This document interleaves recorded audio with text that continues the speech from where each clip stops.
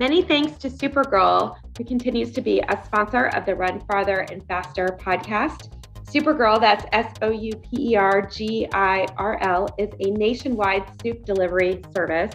Most importantly, their soups are delicious. They are a locally owned, women-owned company local to the DC area, but they ship nationwide. And as a sponsor, they have offered us a code, RUN20, for 20% off your total order.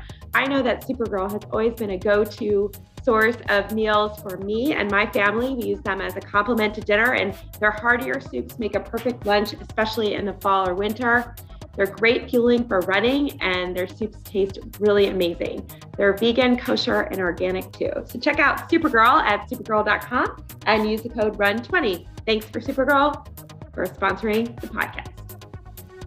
We are very excited to announce our newest sponsor of the podcast, White Paws Run Mitts. You may recall Run Mitts because their founder, Susan Clayton, was a guest on our podcast in 2020. Susan's story is very interesting. She decided to start a small business, and she started Run Mitts because as a runner and coach herself, she realized that she couldn't find a glove or mitten that allowed her to take her gloves off and put them back on when her hands got intermittently hot and cold, which happens to so many of us as the temperature changes. So particularly this fall and this winter, I know I will be wearing my Run Mitts to run every time I head out. They are so convenient, and they're also really cool because they have a flap. So when you decide that your mittens are getting your hands too warm, you just simply lift the flap up and push them up your arms, and then voila, you don't have to run around holding your gloves or mittens as many of us do when we take them off. They're also great for racing. So check out Run Mitts at runmitts.com and use the code RFF10 to get a 10% discount on your order. That's runmitts.com and use the code RFF10. Thank you so much to Run Mitts for sponsoring the podcast. Hey, Lisa. Hi, how are you? I'm doing well. We were just talking offline before we got on. We both were saying it was kind of a boring week, but then we started talking about some highlights, and actually running related, we do have some news. So why don't you go first with your news, Lisa? It's not big news, but it was a fun, coming off of Boston just a few weeks ago, getting an email this week for those who are 10 plus consecutive Boston Marathon streakers. We always get early registration. So basically the BAA sends us an email a couple of weeks before general registration opens to say you're a 10 plus streaker, as long as you have a qualifying time. So it doesn't matter your cushion.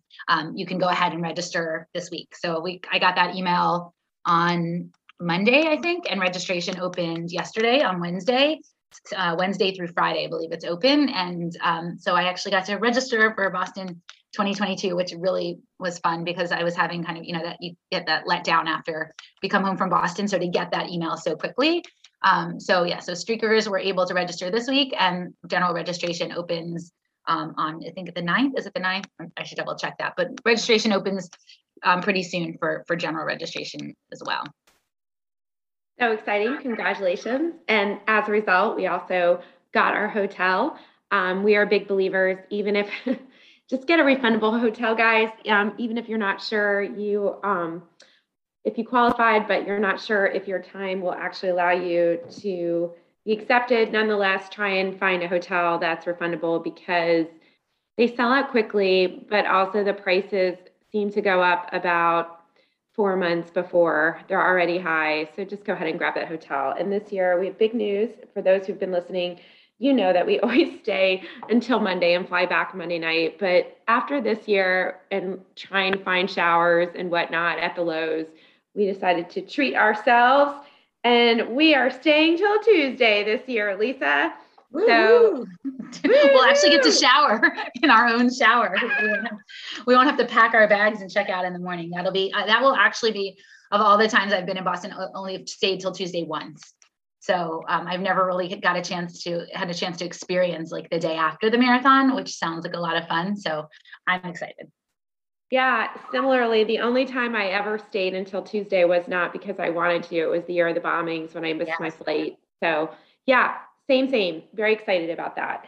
On another note, running related, last week we did an episode on sort of navigating if you were disappointed in your initial marathon result due to weather, maybe feeling sick during the marathon or whatever reason, and you decided you wanted to run a second marathon in the same cycle, what is that decision tree? And man, we got a lot of responses from people sort of asking us our opinion on what they should do. And it's really on a case by case basis, but it's certainly a tricky decision, particularly this year, because so many of us were running marathons for the first time after a very long hiatus. And so we actually over the week realized we do have quite a few runners that will be doing this as well for various reasons.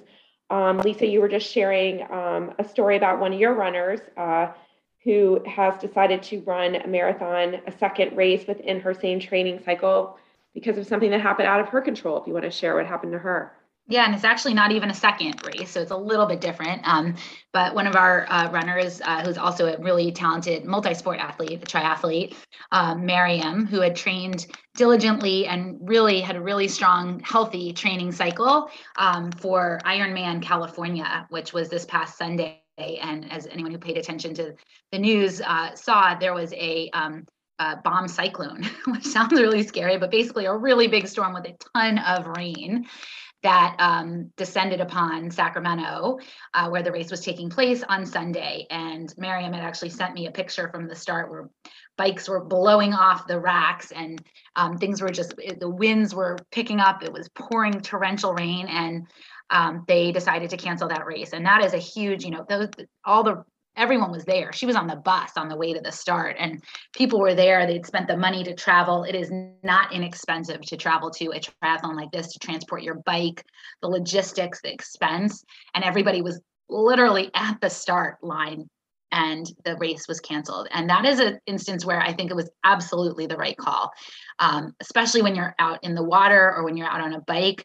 That is a disaster waiting to happen. And I think the race directors had really no choice but to cancel that race and they gave the participants several options of deferring or transferring their registrations.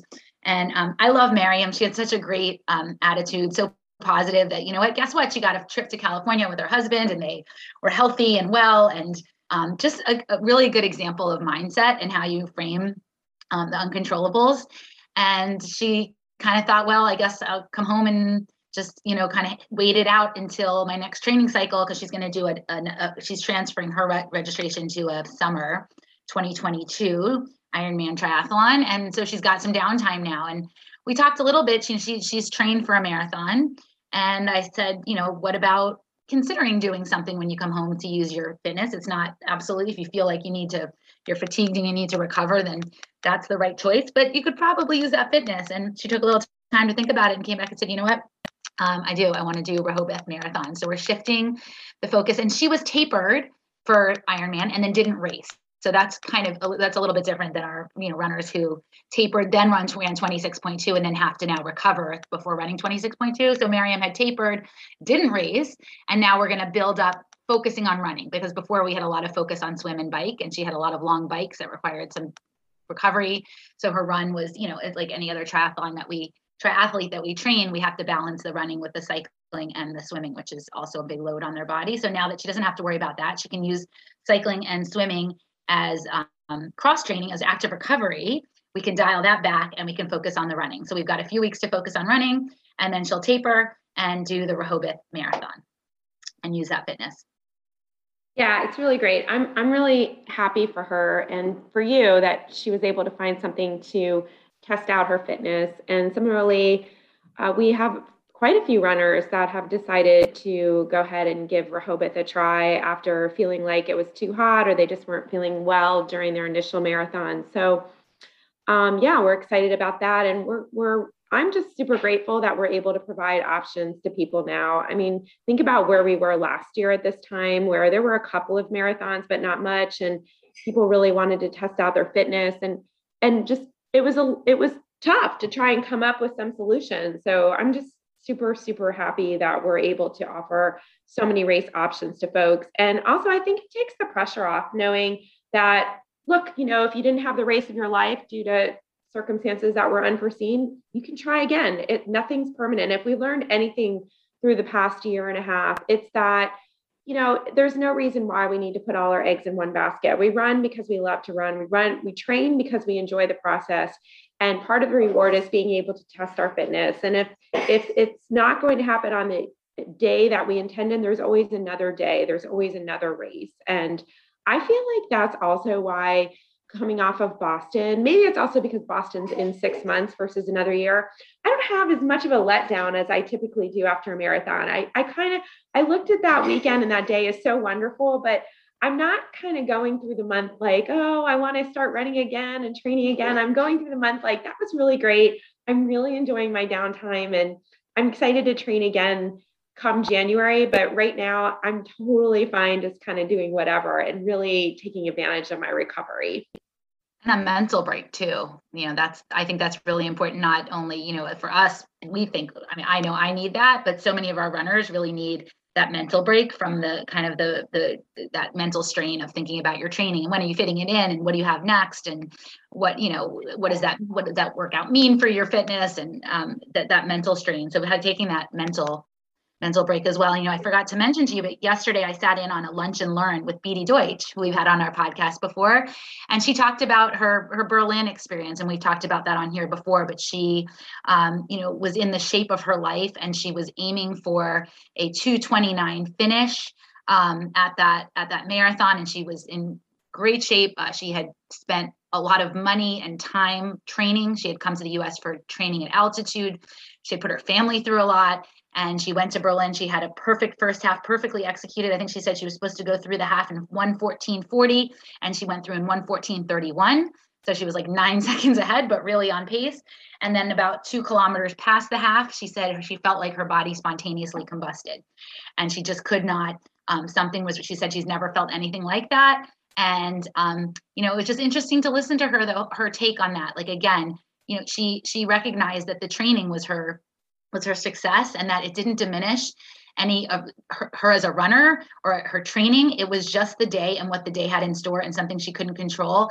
And it was interesting too that she talked about not the option of just stopping because she wasn't on her goal was not in her mind. She was going to finish it. At the time, she didn't know she had COVID. Maybe would have made a different decision if she had known that's what was going on. But she said, even though she wasn't hitting the paces she knew she could or needed to, it was still really important for her to finish that race. And it was really affirming to listen to her talk about that was one race. It was one, it was out of her control. It was something that happened. It did not diminish her as a runner.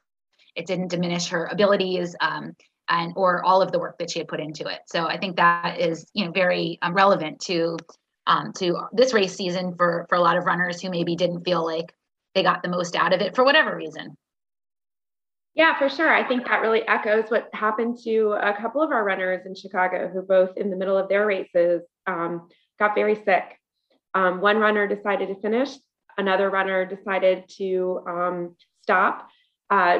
Either decision is their personal decision, but it was something out of their control that happened on that day. And they both were sick indeed. So we have our own theories. We're not physicians, but we do know that running marathons in general weakens the immune system, whether temporarily during or after. Our immune systems are more vulnerable, and perhaps, both runners might have had something dormant in their system. One did test positive for COVID after the race, didn't know she had it. So it happens. And this is a weird time. So hearing those wise words from Beatty, and just a great reminder that it's not a waste. A training cycle is still, and we say this all the time, it's in the bank, it's in the training bank. And those miles under us can then be used for future training cycles and future races. So for anyone listening that didn't have the best day, it wasn't a waste. There's always another day. But the best thing we can do is turn it around into a positive learning experience, and remember that it doesn't take away from our successes along the road, our successes while enjoying the process, and our successes as we look forward in determining what our next race goals are. So speaking of race goals, we have an incredible guest coming up. His name is Bill Duncock, and Bill he's a phenomenal runner, but we're not just having Bill on because he himself is a phenomenal marathoner, which we'll learn more about, but it's also because he pushes in his races his disabled son, Logan. He's going to share his 23-year-old son's journey, but it was definitely inspired by Rick and Dick Hoyt, who we've talked about a lot in this podcast. We admire both of them tremendously. And it's an incredible story. We can't believe we hadn't met Bill yet. We learned about him through the Boston Buddies page when he shared an article about him that was featured in his local newspaper. He lives in Hickory, North Carolina. And Bill's going to come on and talk about his Boston Marathon qualifying story, because Bill had to qualify for Boston with his son, Logan, to be able to run in that category. And he's also going to talk about his long history of running Boston. He's also a podiatrist, so he's just a wealth of information, and we're super excited to bring his story on the podcast. We hope that this inspires others who are thinking about perhaps participating in an adaptable athlete program. There are so many opportunities out there to do that. And Bill certainly is elevating that, just as Rick and Dick Hoyt did as well. So Lisa, I hope that you have a great week. Thanks. You too, Julie. Bye. Bye. Dr. Bill Johncock, welcome to the Run Farther and Faster podcast. First of all, do we call you Dr. Johncock? Bill, Dr. Bill, what's your preference? Yeah, Bill is fine. Yeah. Okay. If you're in my office, then you can call me Dr. Johncock. Otherwise, Bill is more than fine. So. All right, great. Well, Bill, welcome to the podcast. And why don't we start off by having you introduce yourself to our listeners. You certainly have a phenomenal running resume, but share with us a little bit about your running, your son Logan, and what you do for a living. Yeah, so I run and I push in a running chair my special needs son, Logan. Logan is 23 years old. He has something called Angelman syndrome.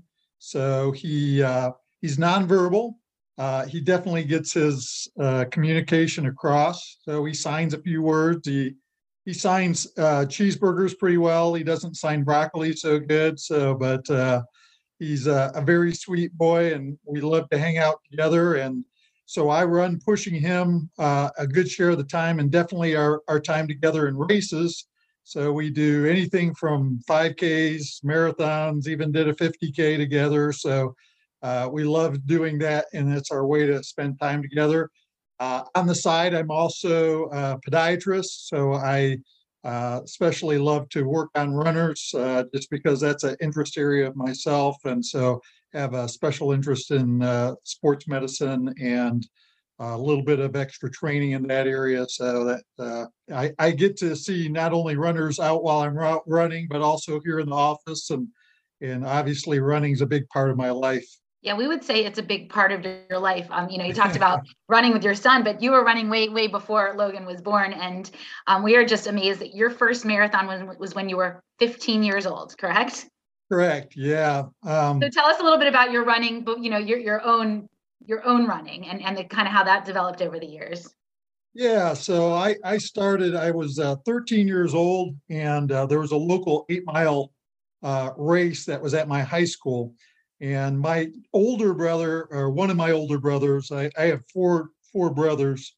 One of my older brothers was a all-state tailback in football, and he was all everything. He was just an awesome athlete. He was a smart guy. He's, valedictorian of his high school class, homecoming king. He was all that in a bag of chips. And so I don't think I beat him in anything in my life, even in marbles. I mean, he was the guy.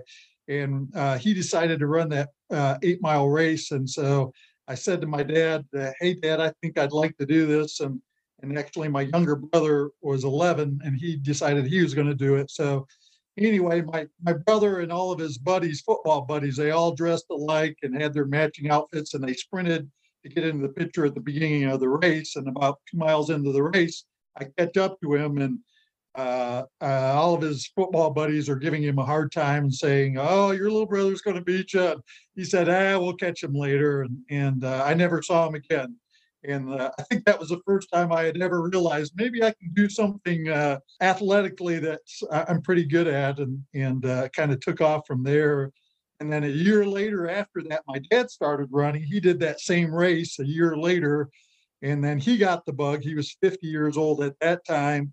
And then another year after that, Well, actually, it was another year after that that we did our first marathon, and he tried to convince me not to run the marathon actually, and he said, "Well, you can only do it if you kept setting these markers. You have to do 20 miles at in under 3 hours, or you can't do it." So I've always been pretty stubborn and not very bright, but I love to work hard, so I worked hard, and every goal that he set out there, I was managed to achieve. And he said, "Well, I guess I told you you could do it. You could do it." And that's when we did our first marathon up in Michigan, where I grew up when I was 15 years old. So That's incredible. And so that's very unique. And obviously you realized at an early age that you had a gift for endurance.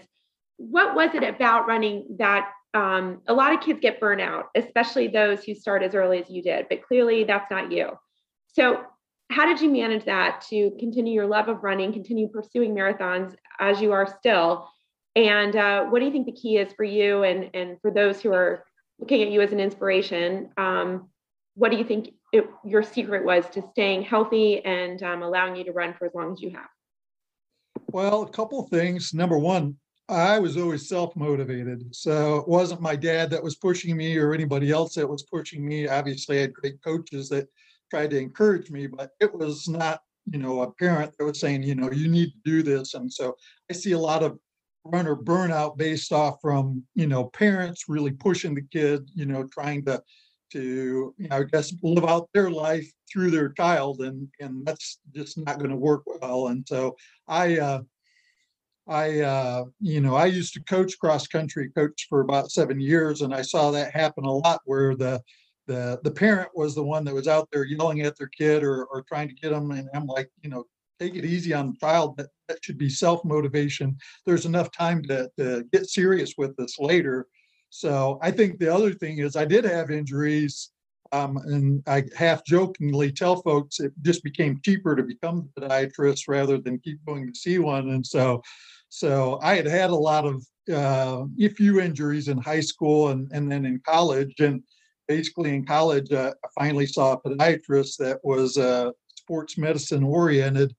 And I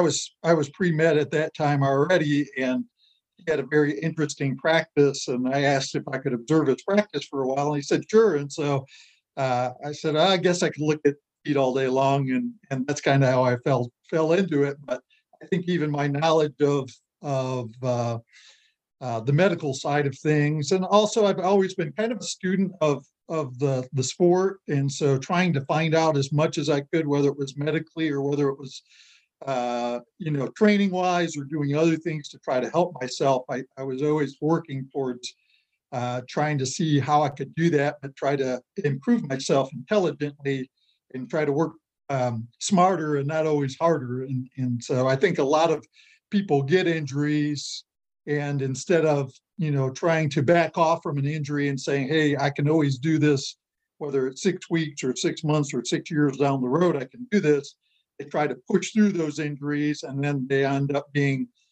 instead of a minor setback, they become something that they can't continue to do. And I've been blessed to have good background in that area to know, hey, if it's hurting bad enough, I just need to back off from it. And it's hard. We're all, if you're a long distance runner and you're doing marathons, you're motivated, you're pushing hard.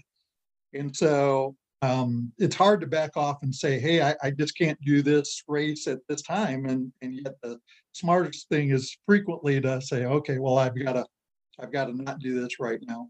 Yeah, I want to. It sounds like too, like you have good genes because you've got family that are athletic. And just as an aside, Julie and I can definitely relate to your feeling of like accomplishing something when you didn't feel like that was like athletics where you're like strength. Both of us had that experience too. We were very unathletic as younger and found that running we could excel in running, so we can relate to that. I want to take one little side detour quickly related and talk about your dad though, because your dad started at age 50 and he's still running now, right? I think you just recently ran a 5K with him, and he's run Boston as well.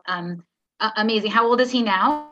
Dad is 93 now, And he's so still running. And he's still running, still right? running. We did a 5K together about 4 weeks ago. I went up and visited him in Michigan, and yeah, he is a real deal. He's probably a better one to have on here. He holds several national records. Dad kept improving from the time he started at 50 to when he was 60. When he was 60, he never broke 3 hours, but he ran under 3:01 twice when he was 60.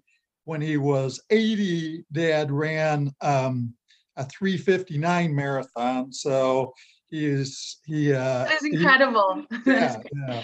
And so let's kind of transition then into Boston Marathon. And when you first qualified for Boston, and did you run that first Boston? Was your dad there too at that first Boston? Yeah. Yeah, Dad was 55 and I was 19 when we ran our first Boston together. So yeah. And that was in 1984? 1984, yeah. Yeah. Wow. Yeah, we and what was the qualifying time for you to be able to qualify when you were 19 years old in 1984? Yeah, it was 250. You had to run under 250. So I did a 248 at a marathon to qualify. And then I did 248 and change there at Boston when I was in 1984. So what was it about Boston and the whole trajectory and how you've continued running? You basically achieved the gold standard right away. So what kept you motivated to keep going after achieving a 248, running Boston, and basically doing the things that so many people work so hard to achieve? You kind of did it right off the bat. So what kept you going, and what training modalities in particular have you implemented to ensure that you can keep going? Yeah, I mean, I think for me, a lot of it, like I mentioned earlier, is just self-motivation. I've always loved the discipline. I just tend to be a disciplined person. So I love the discipline, especially of the long runs and being out there. And I just love to run. It's just my, as well as a lot of other people, I always tell folks it's my version of Prozac, so I don't go postal and start hurting people. I love to run, and it's just my version of therapy to be out there and trying to do that. And being self-motivated, I continued to improve up until I was, 26, and just trying to push myself. And then even after that, some of the things I changed a little bit as time went on in regard to, what was my focus. So I kind of made a delve into some ultra marathoning for a little bit. Some of the time I was running 5Ks, and sometimes I was trying to push myself at marathons. So it was just a variation of things that kind of kept me interested. And also having, then later on having kids of my own, and my kids, especially my oldest son, took up running a little bit. And then when he was in middle school, I actually became his middle school cross country coach, and then later on became his high school cross country coach. And so that kept me in the mix, and it became kind of a family thing because my wife helped out. She was kind of the cross country mom, and I'm the cross country coach, and got my son that ran. And my daughter also ran 1 year. She's now 21, but she did not have the love of running at all. She did her 1 year and was one and done, and no more. But just having different things along the way to kind of keep myself motivated. I had a time period where I couldn't run as much when my kids were small.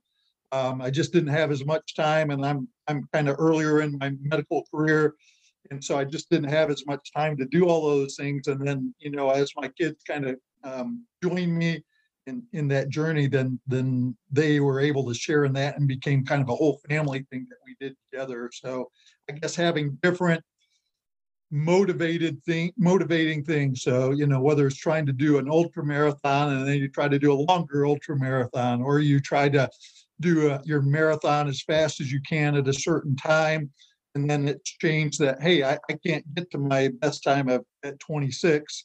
but what's my best time at 30 and what's my best time at 40 and how can I improve? And sometimes it becomes, okay, what's my best time for that year? Or what's my best time for a 5-year age group span? And so I always kind of looked at those things to say, hey, I'm going to use that as a marker. Not that I can necessarily compete against Bill Johncock when he was 26, but Bill Johncock when he's at a different age. And then that even morphed into doing it with my special needs son, because that gave me a new source of motivation, because I had Logan because he loved to ride in the chair. And I did that some with my other kids, but having him, it just caused him to light up in a different way. And so you're always looking, I think, with your kids, diverging a little bit, but hey, what can we do to kind of connect on a different level?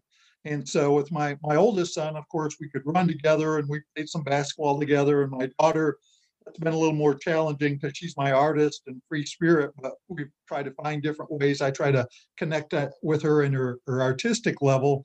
And then with my son, special needs son, Logan, it was running and pushing him.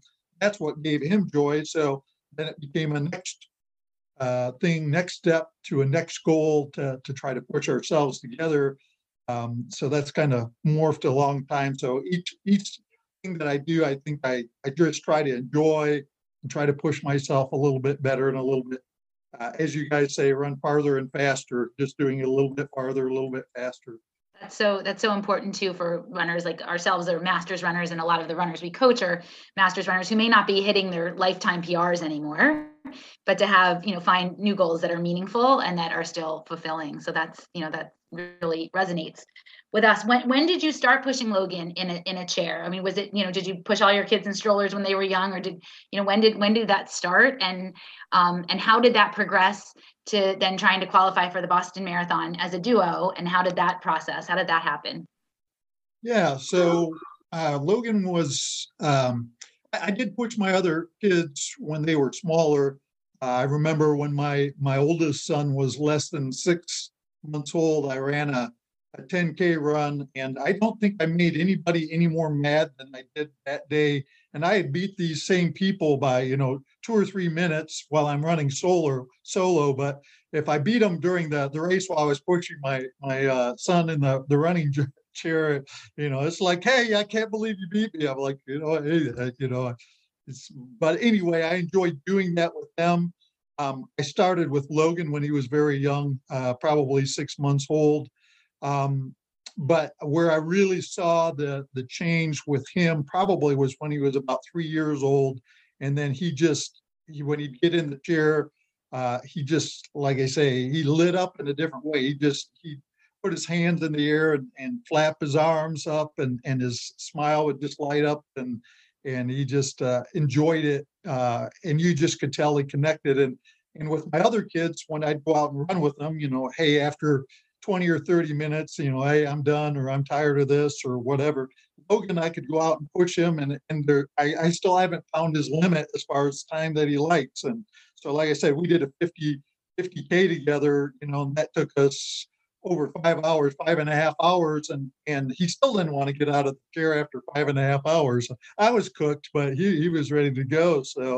So, and we started off at doing, some shorter races, 5Ks and 10Ks.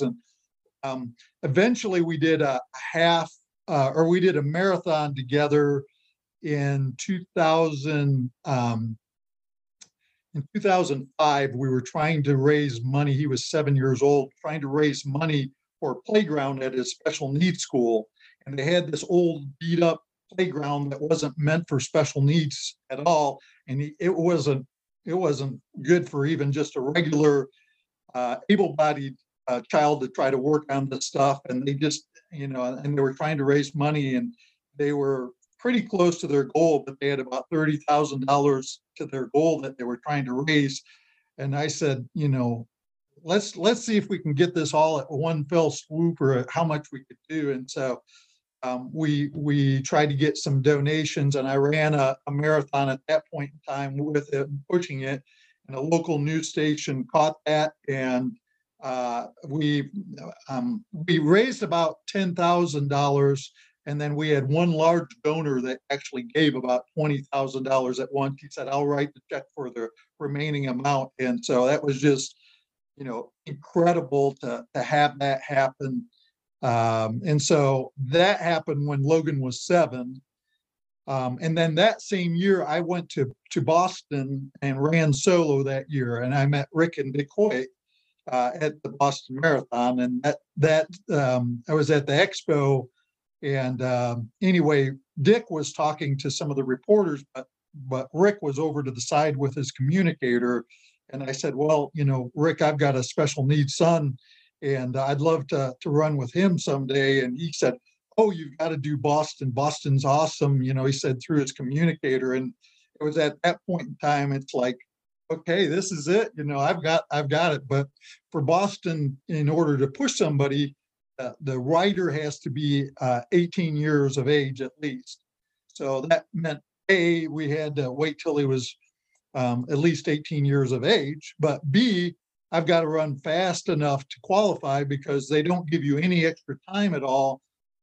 You have to run still the qualifying time that you would normally do as an able-bodied person without pushing anybody. You still have to run the Boston qualifier. So I had to kind of, once you got to 18, I wasn't quite good enough at the younger age group, but once I got to the 55, I was fast enough to qualify so that we could do that together. So you have to qualify while pushing them to get that time, obviously. And anyway, that's kind of how that morphed over time.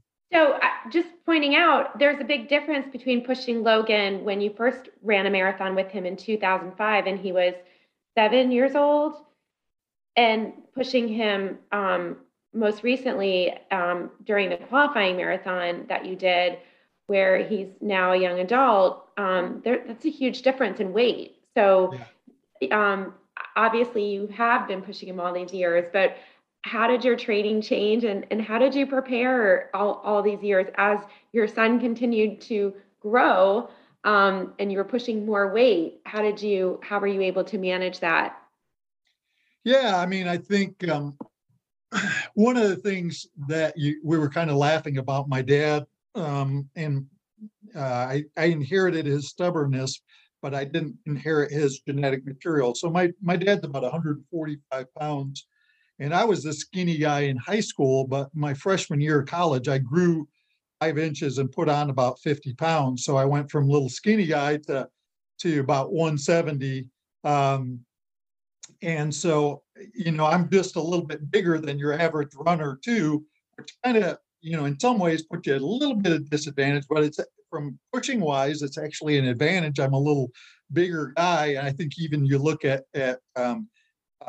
Dick Hoyt, he's a little bit thicker guy than some of the skinny guys. So I think that's actually a benefit to us in regard to doing that.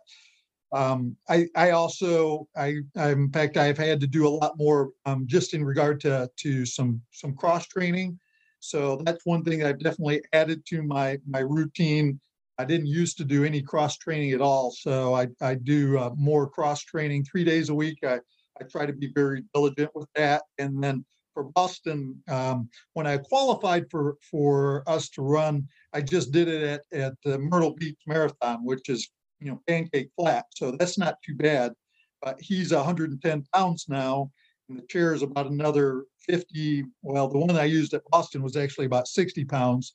So it was heavier, to try to do that. But flats are marginally more difficult, but when you go to hills, it's significantly more difficult. And we knew at Boston we were going to be really hitting the hills. And so after we qualified for Boston at Myrtle Beach, I knew I was going to need some extra help. So I haven't had a coach since I was in college during that time. So I actually got a coach for the first time in 35 years to try to help me there, because I knew I needed more than what I could do on my own.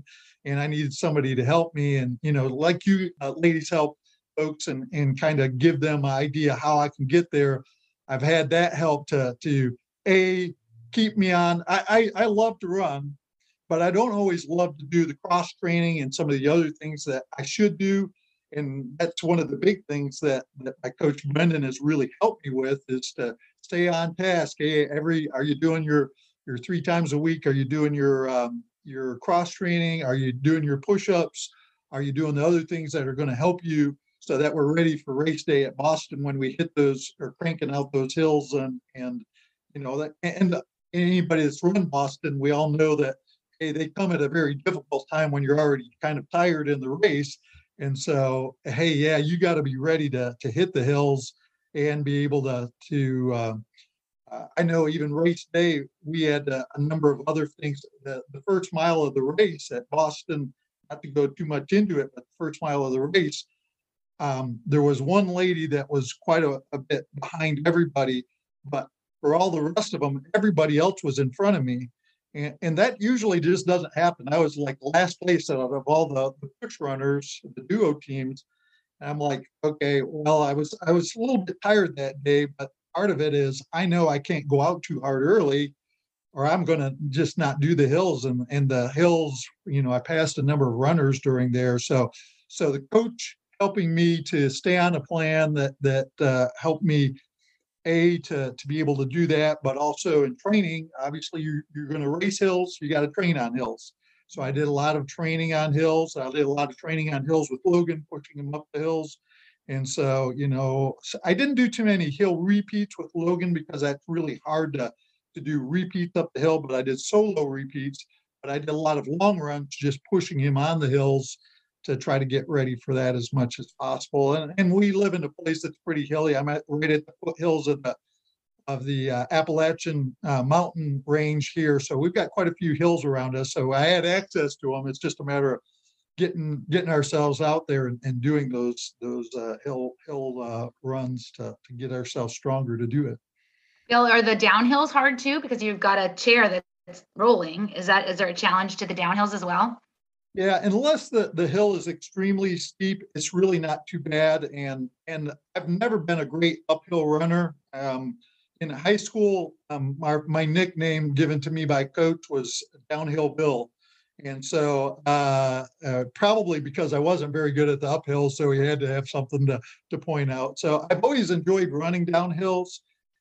But the one thing you have to be a little careful, if it's a really steep hill, there were a couple spots even at Boston where it was fairly steep. And if I do that, you actually have a brake on the chair that you can use, and I have to use that brake. And if I don't, then it's too much momentum, and then that's really hard on the knees and the pounding type of to be able to do that. And I've always been pretty good at focusing on turnover while I'm doing downhills. So I think that's when you are turning it over quicker instead of trying to bound so much, you're not going to have near as much impact. But for us, the downhills typically aren't really difficult. And it's usually a relief, especially at Boston after hitting all those hard hills. I didn't mind the downhills too much at all, and we managed to work through that part. Of course, at Boston, it's also in the downhill section. You are fatigued once again, and if you haven't done a little bit of downhill training, then that comes back to nip you in the butt in the quads, my first Boston, that was something that I realized I wasn't ready for the downhills at all. And other Bostons, I made sure I had done enough downhill running to make sure I was prepared. So before we go into what your first Boston with Logan was like, can you walk us through what it took you to qualify? Because you mentioned earlier you had to wait till Logan was 18, and then you wanted to wait till you entered a new age group. But of course, there was a hiatus in racing, and there was no Boston in 2020, and of course in spring of 2021. So talk to us about how you qualified and what that looked like and why you had to run Myrtle Beach.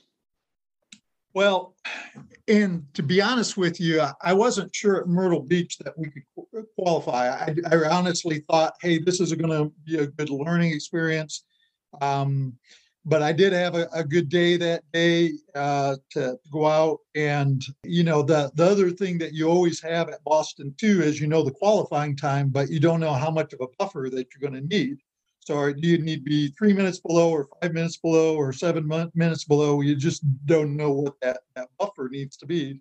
So I was running pretty well that day, and I did start to cramp up towards the end, and my wife and my daughter were following us in the vehicle. They were kind of hitting us at different spots during the race, and so I thankfully didn't cramp up too bad, and I was able to get by about 5 minutes. We had a little less than a 5 minute margin at Myrtle Beach. I had to run 3:30, 3:35. So we did 3:30 and change there to do it. Well, then you have to wait and see, hey, is that good enough to get you into the qualifying time? And it did, and we got in for 2020, but then COVID hits. So then you've got 2021, and what is that cutoff then? Well, the cutoff was 7 minutes. So that qualifying time didn't get me in to us. I shouldn't say me, but didn't get us into the Boston for 2021. So then in March of 2020, we ended up doing another marathon. We did the race in Chesapeake, Virginia, because we were searching for marathons. We were going to try to do Myrtle Beach again. Well, Myrtle Beach was postponed until later on, and it was going to be hot, in May to try to do that. So we tried to do something else in March. So we found that marathon. It's called the Striders, right? The Tidewater Striders. Yeah. So, yeah, we had a runner do that. That was a good race. Yeah. So we did that one, and that race we were able to be 9 minutes and change under our qualifying time. So we did 3:25. So we had enough of a buffer to get that, and that was an exciting race because that day got hotter towards the end of the marathon.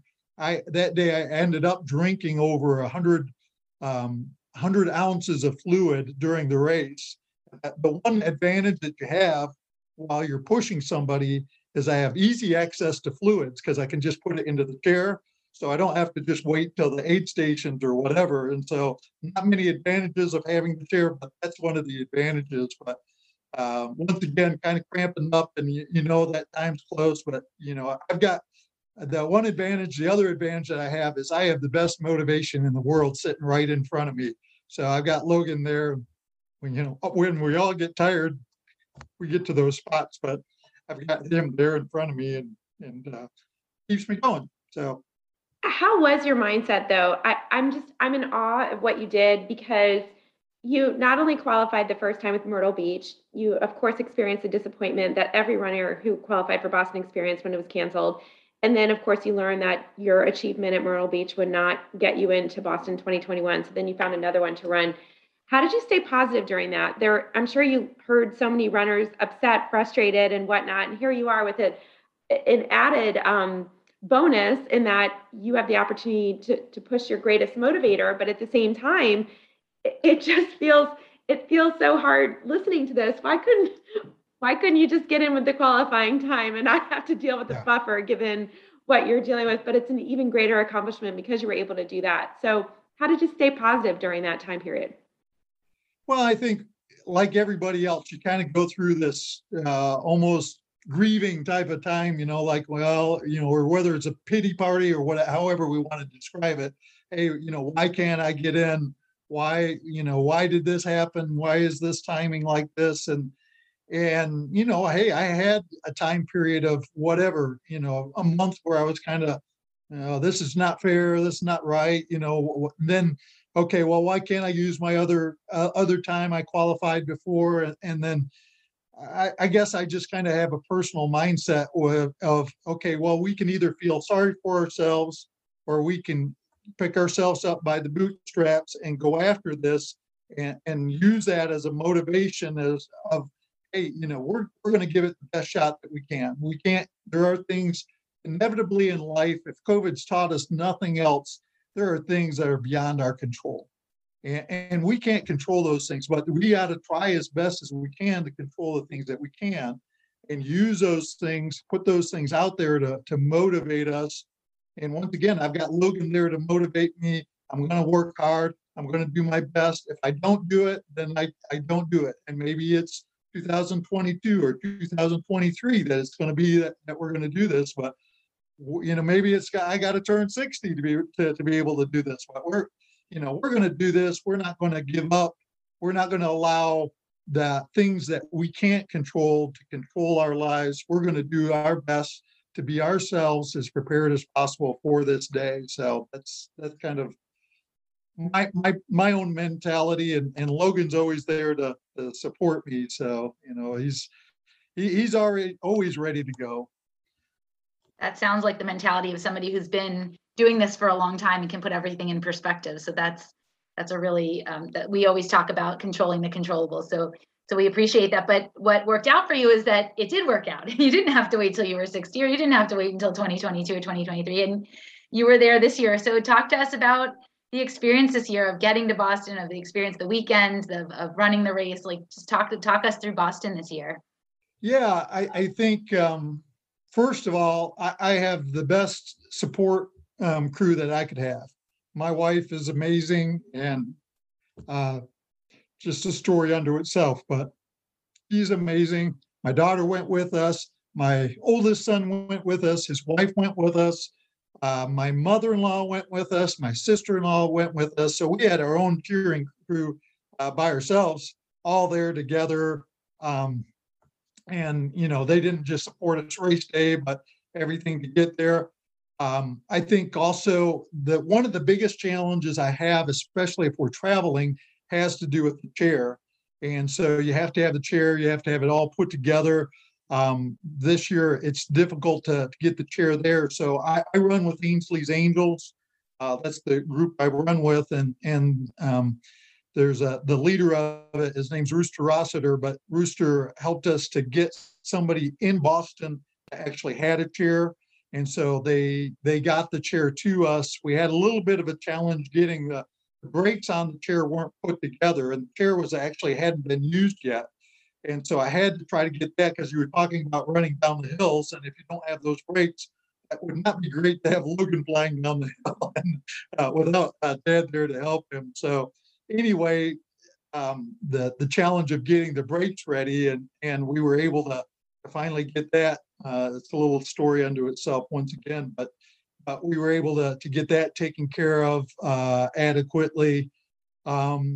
And so we get there, and we're trying to do some of the other things, because we do have family there, other things that everybody else does. So I don't want to just be the total party pooper and just stay in the room the whole time. So probably did more walking than I should have. And we also had some other stressful things. We had to get through the airports, and Logan won't keep a mask on for 2 hours for the flight. So we had to get some special things to get that through the airlines. And he actually had to be tested within 3 days of the race to show a negative test. He had to have his vaccination proof. And then we also had to have a letter from the doctor to say that he wouldn't have to wear the mask the entire time. And then also we had to have something from the airline to say that we had all that submitted in advance. And then even then, we still had one stewardess that was a little bit over the top, and she's like, he has to keep it on. I'm like, I've got all this documentation. And she's like, well, I haven't been shown this personally. I'm like, well, I'm sorry, I've gone through this. So anyway, that's a little bit of a challenge to try to do that. And it's like everybody else too. We had to prove the vaccination, so you got to walk to that place, and then you had to walk to pick up the bib. So I was a little bit, to be honest, a little bit more tired race day than I wanted to be for a race day. And then we had the positive and negative, though, of being able to start early. And so we had a 8:30 start time for us. Well, the negative aspect of it is I had to get Logan up at 3:00 in the morning to get us ready to get the bus to catch it there.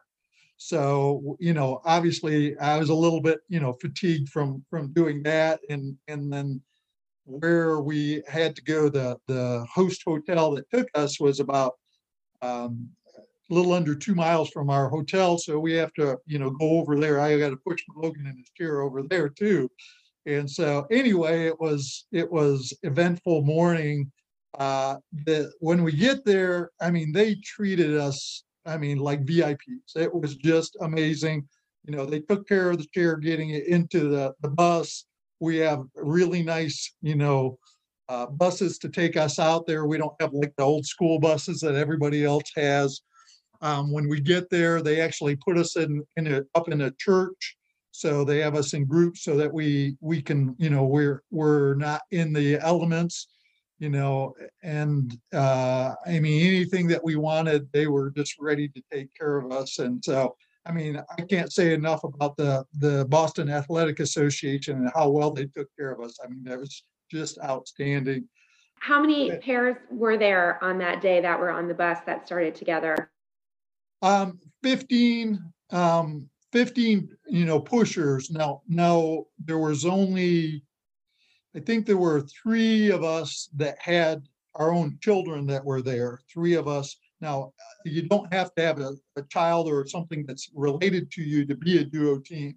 So you can get just one person that's a runner that is fast enough that's pushing a rider. So there were others that had that as and then there was another Brent and Kyle Pease, that's a father and son, or I mean a brother duo, and they do races together. And so, but there are 15 total duo teams that were there together that all traveled out together. So it's kind of fun to have other people that are kind of in the same boat with you, and you can kind of commiserate on the other challenges too. They've got to get their chair too. They've got to go through the same hoops that you've got to go through. So that's if misery loves company, kind of have somebody else to talk about some of those things as well. It's also very inspiring to see other people that have their own challenges, both as the runner and the rider, because they've come over a lot of their own hurdles to get there to race day as well. And so I think there were 8 people that were officially qualified as far as the duo teams. And then they also take some charity folks. So the rest of the other 7 were charity people that also got in as well that didn't run a qualifying time. Yeah, that was my other question, was whether there are charity runners that didn't have to qualify. I did run along the course for a little bit. We had seen their story on the news in the morning, Julie, in our room, the daughter that pushes her mother. I don't know if you met them, but I actually got to run alongside them a little bit and said, hey, I saw you on the news this morning. So that was really another, those, like you said, all of the stories are really inspirational. Yeah, I mean, everybody's got their own story. Everybody has to do different things to get there. And we all, I mean, if you're running Boston, period, we all have our challenges to get there. But hey, the story may be different what those challenges are, but nobody gets to Boston starting line easy. It's never, especially if you qualified officially. And I mean, not to, yeah, I love charity runners. There's nothing against charity runners at all, but you just don't. It just doesn't happen. You've got to get through difficult things, and that's special to know other people are there with that same struggle that they've had to get there, even though the names and the faces change. Yeah, for sure. So tell us a little bit about, finishing the Boston Marathon, crossing that finish line with Logan. I mean, you've done it many times before by yourself, but what was that like? Yeah, I think one of the things, even at the start, I started with that, but we actually lined up before the elite male runners.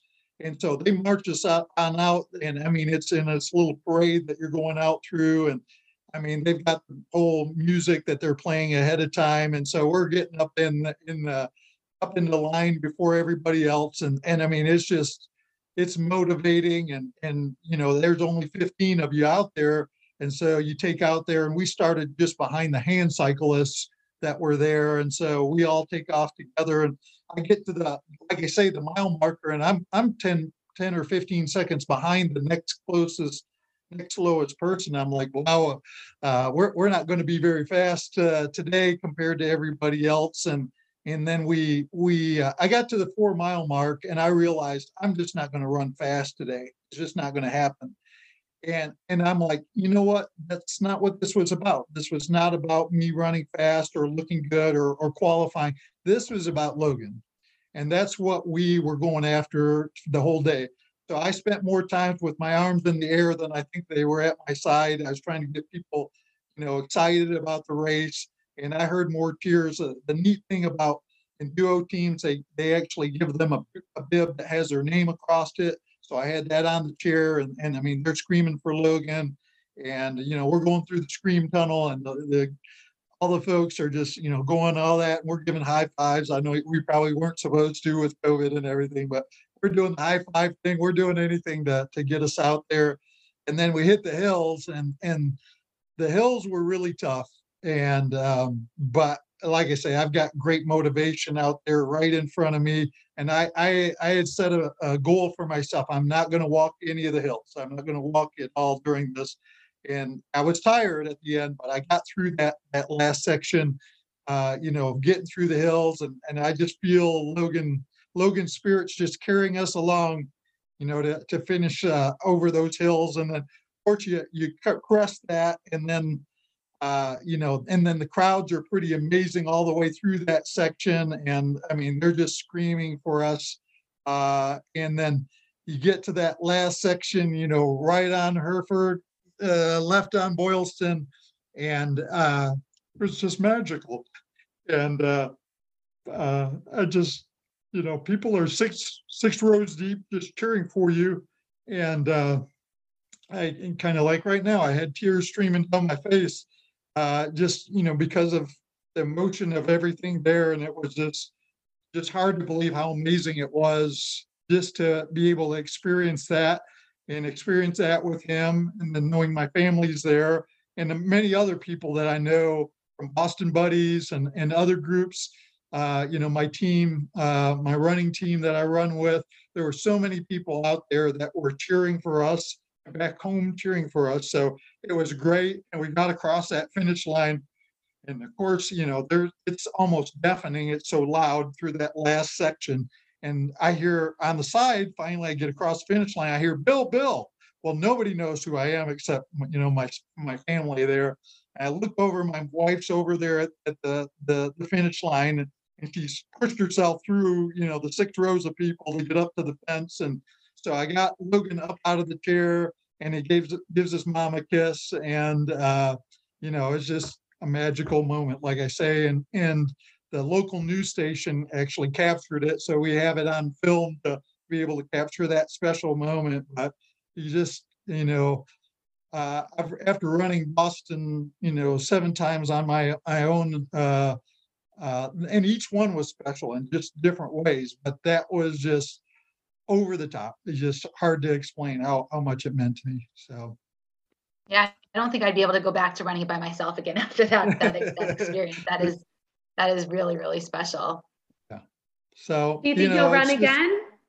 Will I run again? I think we will. I don't think it'll be this next year. I have to recover physically and also financially to have everybody there with us. It was absolutely, I would not have traded it for the world. It's just an experience that you just can't believe. It's just no way to experience it. And part of doing this, Logan, he just finished. He actually went to a special needs school, finished when he was at 21. He could go there.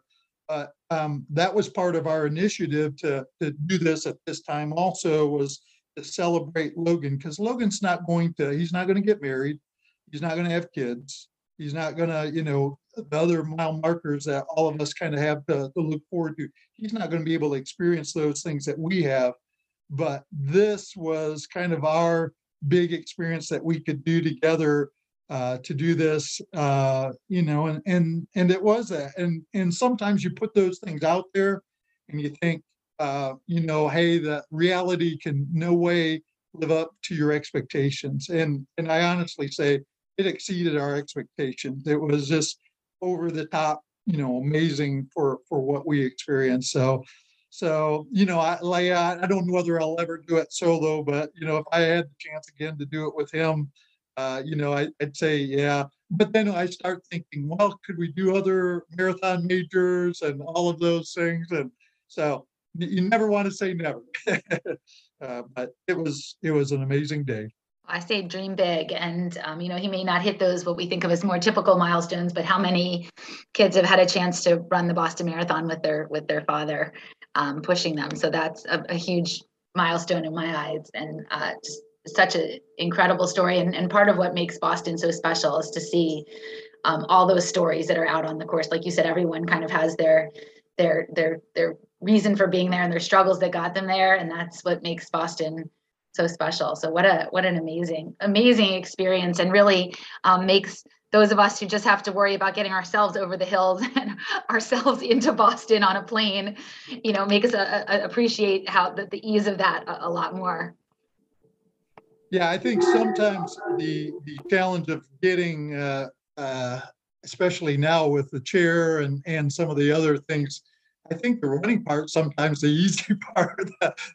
All the other things that you have to do to be there and be there race day, but in Yeah, the right. end, That's easy for us. We just have to get ourselves to I wouldn't say it's the easy, vaccine verification. but I would also say it is so worth it. I mean, it's absolutely worth it to go through there. And sometimes along the way, you're questioning that, whether it's in your training or whether it's in your, the other. We all live lives. I mean, most of us are not elite runners. We've got jobs that we got to go to. We have families that we take care of. They're the things of life that we do on a daily basis. And so, life, you just can't, cut out X amount of time to just be able to do this. So, I got up some of the time, to North Carolina here. It's really hot during the summer. I was getting up for my long runs at 3 or 3:30 in the morning and trying to get in the long runs. But, hey, race day, no excuses. You're there and you're out there to do it. And it's each one of those things, when I look back, would I do it again? No question. I do it over. I do it 5 times over to be able to experience what we experienced on race day. So I mean, that's what I would encourage other people. Hey, if you're doing Boston, yes, you hit those things. You're going to hit those bad patches. You're going to have those niggles, Achilles tendonitis, sore knee, whatever it is. You're going to have challenges in life. You're going to hit COVID. You're going to hit all those things that are difficult along the way. But in the end, when you look back and you see that, I'm looking across the room and I see that medal across on my medal carrier that I have there. Was it worth it? Was it worth the smile to see on Logan's face? Was it worth a mama on the side to give us a kiss? Absolutely. There's no question. Bill, you're such a role model to so many. And, with the passing of Dick Hoyt this year, you certainly are carrying on a legacy that he and his son Rick started. And we have no doubt that your journey will inspire so many others to do what you're doing. The fact that you're able to give this gift to Logan and essentially to your entire family is really so admirable and such a blessing. And I know Lisa and I both have tears in our eyes listening to you, and we're very inspired ourselves. And we thank you so much for sharing your story with us. And please thank Logan as well. And we really hope to see you back at Boston. We have no doubt you will be back. The question is when, but we hope to meet you in person someday. And if you should ever decide to do a qualifying race around the DC area, Virginia, Maryland, let us know. We will absolutely come to cheer you both on. You're just incredible. Yeah. Well, thank you, Lisa and Julie. It's just been a joy to talk with you and kind of take myself down memory lane a little bit there. It obviously inspires me to know that Logan's story helps to inspire others.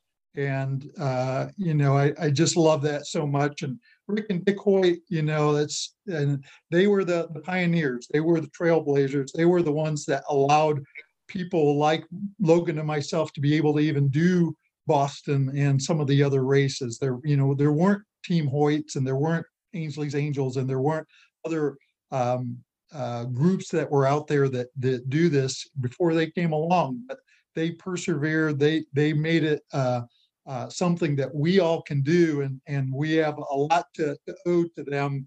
And that was another part of Boston too, knowing that Dick passed this past year, and he was just an incredible role model to so many of us. and having Rick also, we follow them very closely, and just seeing what they're doing. And they just had a lot of things that were honoring Rick and Dick this year, and they deserve that and many times over. And, I'm just, I'm not super dad. I'm just a dad that loves a son.